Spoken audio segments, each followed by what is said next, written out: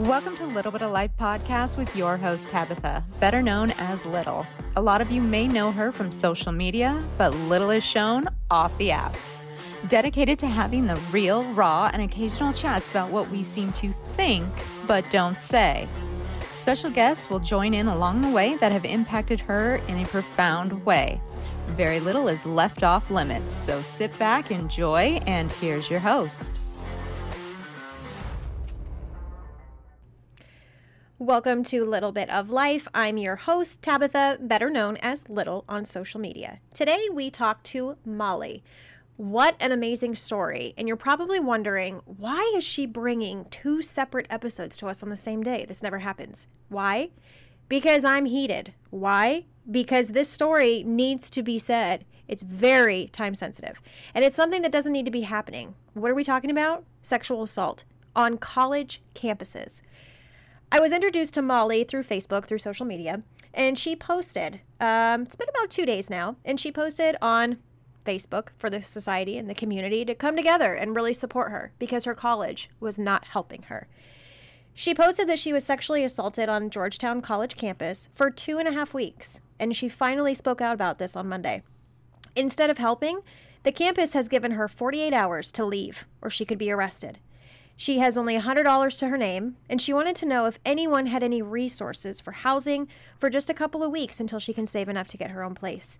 She does not have family or friends that are close by to turn to, as they are all out of state. She has already filed a police report, and she is not only being victimized, but she is also being harassed, and she is being told that she needs to silence herself and her story from her own college. I am so honored to have Molly on this episode today, and please reach out, support, and love each other. Hey guys, welcome into another episode of Little Bit of Life podcast with Little. I was sent some information from a great friend of mine. She has been on here as well. She had her own episode. And on this podcast, we talk about all the things that we seem to think, but don't say. And the reason is because so many times, especially with this topic of sexual assault, when we say how we feel and we talk about our healing stages and the process, not only does it take us right back to that moment, and for us as victims, it's extremely difficult to talk about and share. But in a society where it's judged upon to tell your feelings or to speak out about what happened, almost times victims are made to feel ashamed, embarrassed, and they are to be silent. And that's why we're doing this episode today, to bring awareness to something that is so important to me. And as I said earlier in many episodes, one time is too many, and this has to stop. I have a guest with me today. Her name is Molly, and she's a student. She goes to Georgetown College. Molly, how are you today? I'm all right. How are you? I'm okay. I would love to say I would like to have you on as a guest for a different reason, especially with what you're going through. So for listeners, would you like to let them know maybe a little bit about your college, what made you pick there, and then we can kind of go into your story. So I go to Georgetown College. It's a really small college in Georgetown, Kentucky. I chose there because I do have a family history there. I had family on the board for over 30 years, up until my freshman year. I'm now a junior.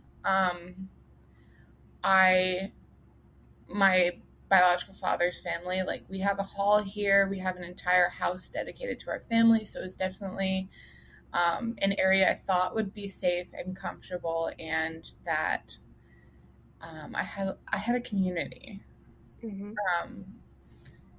I had never heard any of the things that had happened, and definitely going there, I've heard and experienced a lot of things that I wasn't prepared for. I was receiving information, like I said, through a good friend of mine through Facebook. She lives locally. They're also one of the sponsors for this episode, and they're very, very supportive in regards to helping you. In regards to what you posted and being so outspoken for those that have not seen it on Facebook, what was your Facebook about? Why did you go to social media and reach out to the community for help? Well, originally I actually posted anonymously. I was afraid of the backlash I would face if I had my name attached to it. After hearing what some of the other people had gone through, I thought it would be safe enough to post it anonymously. I was sexually assaulted for 2 weeks by a woman I was roommates with, And when I brought it to the school's attention, I actually brought it to their attention before we even moved in together. They refused to let me switch rooms, and they made me stay with her for 2.5 weeks. And then I requested to change rooms. And after I filed a police report, then I was able to change rooms. And at this point, nothing has happened to I won't say her name because I don't want her to have that power over me. To me, she is just my assaulter. Mm-hmm. And she has faced no consequences while I was dropped from all of my classes, told I had 48 hours to leave. So I posted in a Facebook group asking if anybody knew any housing resources or anywhere that would help me until I was able to save enough. Mind you, I'm 20 years old. I don't manage money as well as I should. I'm still learning that aspect of life. I don't think any of us do, especially now with everything being so expensive. I don't think any of us are good at that. So definitely pat yourself on the back because I don't think it's just you. So I was just looking for resources for housing, and from there, I had so many parents and other students and people who have been through the same thing, or alumni who experienced their friends going through it, reaching out to me, telling me their stories or telling me snippets of other people's stories. And I had people asking for my number so they could give it to the other victims who have been through it and who were silenced by the college. And the school gave me a conditional reoffer that if I took down my Facebook post, released an apology, and no longer spoke about it, then I would be allowed back in classes as of tomorrow, Tuesday. That's not something I'm comfortable with. I'm not going to stop talking about it because after as many stories as I heard of people being silenced by it, that's not okay. When I met with administration originally to try and get my classes back, they refused to allow me, but when they saw my Facebook post, they sent me a message. Hey, you can come back on these terms. I have messages. I have videos of them asking me to take down my post. I have videos of them telling me that they can't do anything about it, that because I'm a woman, it would be too traumatic for me to continue classes, and that I just needed to take time and figure out what I want to do with my life from there. And then they actually reached out to my parents. And my parents, from the very beginning, well, not the very beginning, I didn't tell them about what was happening while it was happening, but come Monday when I filed the police report, immediately, both my parents are retired military. My mom was, as I told you, a sharp advocate. She is very much somebody I can talk about emotions with. And then my dad is more of a person who will take action. Both of my parents are retired veterans after serving over 30 years in the military. And my dad was a police officer after that. So I know my dad would help me with legal rights, knowing what I can do and what they can do to me. And he would help advocate for me with the school. And even with him calling and my mom calling and everybody, I had other people on Facebook reaching out to them, asking them to reconsider all these things. And the school still shut me down. Their campus safety was refusing to even go with me into the other room, to the room I was originally placed in where my assaulter still lives, to remove my things from the room. They were refusing to go with me, that it wasn't in their job description, that they couldn't help me with that. It took my dad in the very last day after I had to miss classes to go in. I knew she was in class, to go and get my stuff out of the room and transfer it to the new one all the way across campus. It took my dad reaching out to our housing dean and basically telling him he didn't have the balls to look me in the face after what he did, for him to come and assist. I put air quotes around that, assist me in moving my things out, along with campus safety finally showed up after I took all week. And this was just Friday, after all week begging them to even stand in there so I could just go in there and not be terrified looking at her. Campus did not support me. They definitely have not supported the other victims that I have heard of or have been contacted by. So many of them were forced to sign an NDA and completely silenced on the subject. So some of them can't still come forward. They still don't have that option. I refuse to let them silence me like that. It's not right. And I know I have resources and I know I have people supporting me, but I know that there is somebody else out there who's not going to have the resources, who's not going to have the support system that I have. I have parents who thankfully are experienced in the subject. My parents are amazing. I love them, but they're over 2,000 miles away from where I live. So it's not like I can just run home to my parents. But I know that there's somebody who's not going to have the opportunities that I've had. Given my family history, I have a grandmother who lives here who is still very much in contact. She is my biological father's mom. She is very much in contact with our law firm in Lexington and is trying to reach out to them about legal, advice or support. She's reached out to the school. She's helped just as much as my parents have. She's been contacting my parents when I'm going on my periods where I can't speak because I've gotten to the point where I skipped from sad to angry over the past week so fast. I have lashed out at my parents. I have two younger brothers who are my absolute world, who I have told my parents I am at a point where I can't talk to them. And it's hurting them at this point too, because I want to hold them and tell them that the world is going to be a good place, but it's not.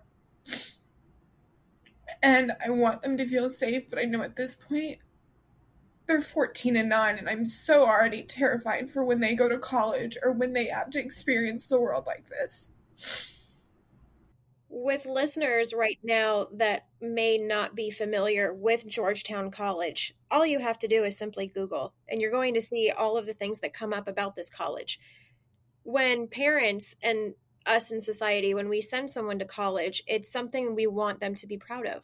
We want that student to be proud that they are going to a college, that they are furthering their education, that they are meeting new people, but also finding who they are and finding what the rest of their life looks like.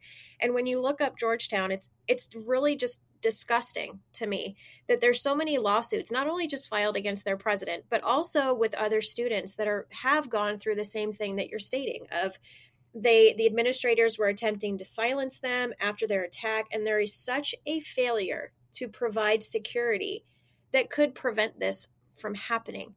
And it's incredible to me, your strength and just you coming out and being so public and not being silenced by a massive college that obviously this is a huge problem. This is something that is continuing to happen on their campus. And that's why I'm so honored to have you on today, because we are not doing this to bash anyone or to make anyone feel uncomfortable. We're trying to make this an eye-opening experience that one time is too many. And when something like this does happen, we cannot have the victims feel that they don't have a place to speak. And like you said, there may be someone that doesn't have the resources. There may be someone that doesn't know where to turn. And in reaction to those, and the administration stating like, stay quiet, remove your Facebook post, make a public apology, it's almost like you are being punished. And this is something that was traumatic. It's something that you will always live with for the rest of your life.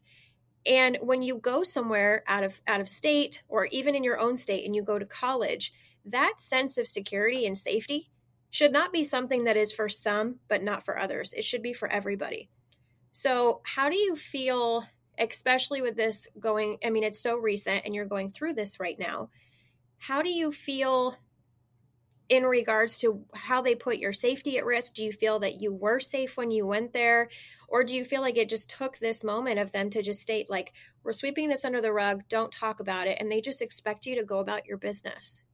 For the past 2 years, I felt comfortable.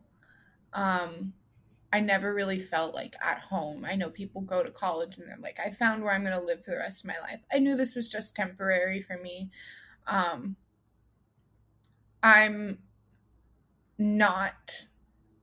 I don't feel safe anywhere now.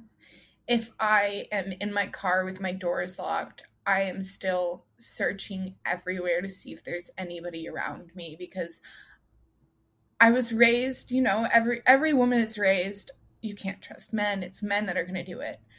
I had a woman do it to me, and now I don't know if I can trust men or women at this point. And it's affected, I'm in a long-term relationship. It's affected that relationship. It's affected my parents' relationships. It's affected my relationship, obviously, with my siblings. And it's like, there's no safe place. My parents have tried to, they're like, lock the doors. I'm at a hotel right now, and they're like, lock the doors, make sure it's locked. And even then, I'm struggling to sleep until I'm to the point where I'm absolutely exhausted because I'm so terrified. I had them put me on the middle floor because if I was on the ground floor, I knew I would definitely not be sleeping, having a window there or anything like that. I feel like this entire town is just built on so many lies and cover-ups that there is no safe place. And I know that that's not right. There's people who were raised here their entire lives who I know feel comfortable in the community and everything, but I wasn't. I'm originally from Colorado. My parents now live in Florida. It's terrifying. It's terrifying not having any family to turn to or I don't have friendships out here because all the friendships I had lived with me in that apartment and have all taken to ignoring me, have blocked me on everything, and they witnessed what happened and they did nothing themselves. I was with 2 other women and they did nothing themselves, even when I asked for help or I asked if they could, help me out, figuring a way to communicate it to her in a way other than no. That would make more sense because I thought no was clear enough, but apparently even for a girl, it's not. With your situation, here you are not only trying to figure out what comes next, but you are uprooted, which was not your fault. Now you're in a hotel and now you're trying to figure out housing. Have they, besides sending that offer of you can come back, have they helped assist you in any way? No, they have not. The only place that has given me even resources of where I can get mental health help, I met with an amazing victims advocate at, 2 different. I met with the one through the Georgetown Police Department. She gave me resources for the only one that was nearby that would help with housing that put me in the hotel, a place called Elizabeth's Village. It is absolutely amazing. The people I met there, I met 2 wonderful women who were very adamant in helping me and made on such short term. They were closing at 5 and I was in there at 4:30 and they stayed as long as they could. They helped me get a place. They helped me find other mental health resources. They gave me the 24-hour hotline because I've struggled with mental health in the past. This has taken such a toll that I felt paralyzed from fear. I didn't get out of bed for 24 hours over that. I didn't get out of bed to pee. I didn't get out of bed to shower. I didn't brush my hair. I haven't brushed my hair in a week. I haven't showered in a week. I finally showered yesterday while I had a friend sitting outside the bathroom door talking to me so I could actually shower for the first time because I was so terrified to be in there alone. There is no sense of safety here.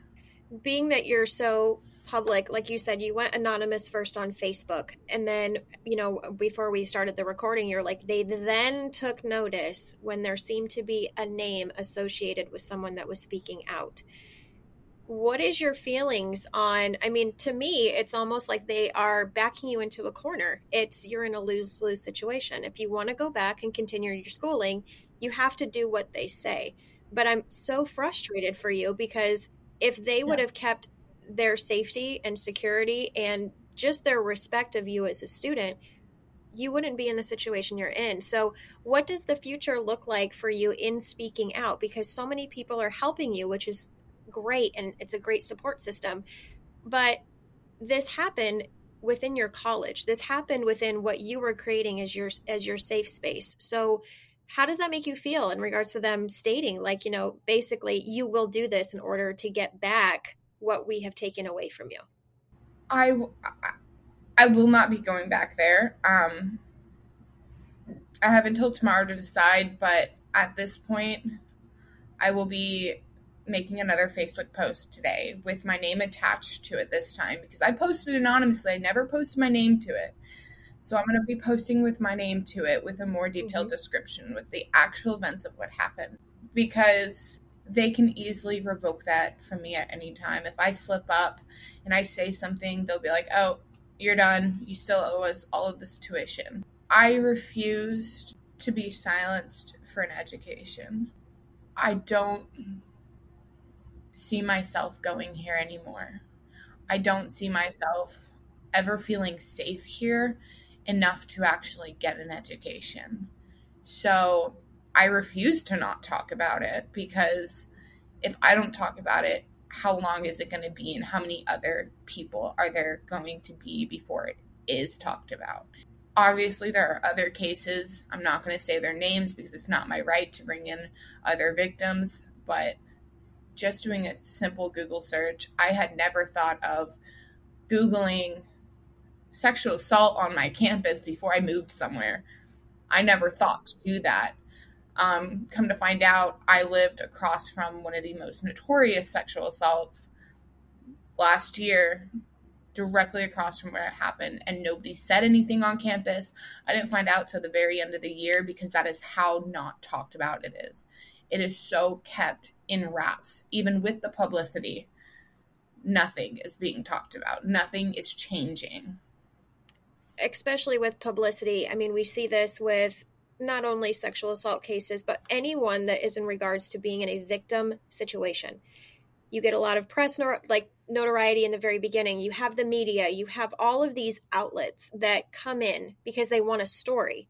But the biggest issue that I always have, and I have a lot of friends that are within the sexual assault community with veterans and civilians, men and women, this affects not only the victim, but the entire community of this victim. Like you said, your family, your parents, your friends. It affects every relationship surrounding you. So we're really doing this to bring focus to what happens when the story or the media dies down. You're still going to be going through PTSD and having panic attacks and having anxiety and not feeling safe for however long that takes you in your healing process. So when the media and all of the stories start to die down, what are we doing for change, especially within a college? And it bothers me. I mean, I went to college years ago. I mean, I feel old now, but I never thought to do that. I never thought to look up, sexual assault cases on my campus. I was more excited to get into my apartment and meet my roommates and be away from my parents and have that feeling of I'm independent. I can do, if I want to stay up till 2 a.m, I can finally do that. And you start trusting the people that are surrounding you because they become part of your family because you're away from home. And this is a huge issue because this is when we are vulnerable. This is when we are meeting new people. And this is something that the college has to become responsible in regards to providing not only security and safety, but opportunities when victims need the help, housing, transferring, mental health, emotional health. This is really important, especially with this topic. I would love to have you not only continue to speak about this because it's very important. And I know it's so hard when you're a victim because it takes you back there.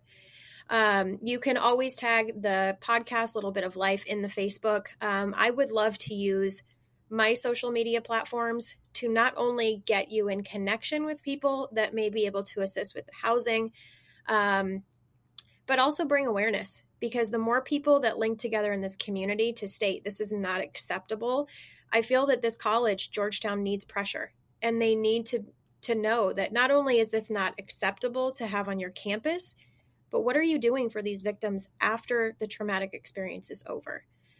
So for you, what does the future look like? What are you hoping that maybe you'll get from the community or support system, or maybe even the college? What are you hoping that the healing process looks like for you?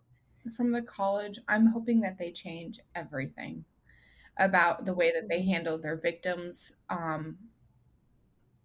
I spoke with a male friend of mine who also attends the college, and we talked last night, and he was so angry to hear that this is still happening. He's on his last year, and he has witnessed everything that has happened for the past 4 years. And he,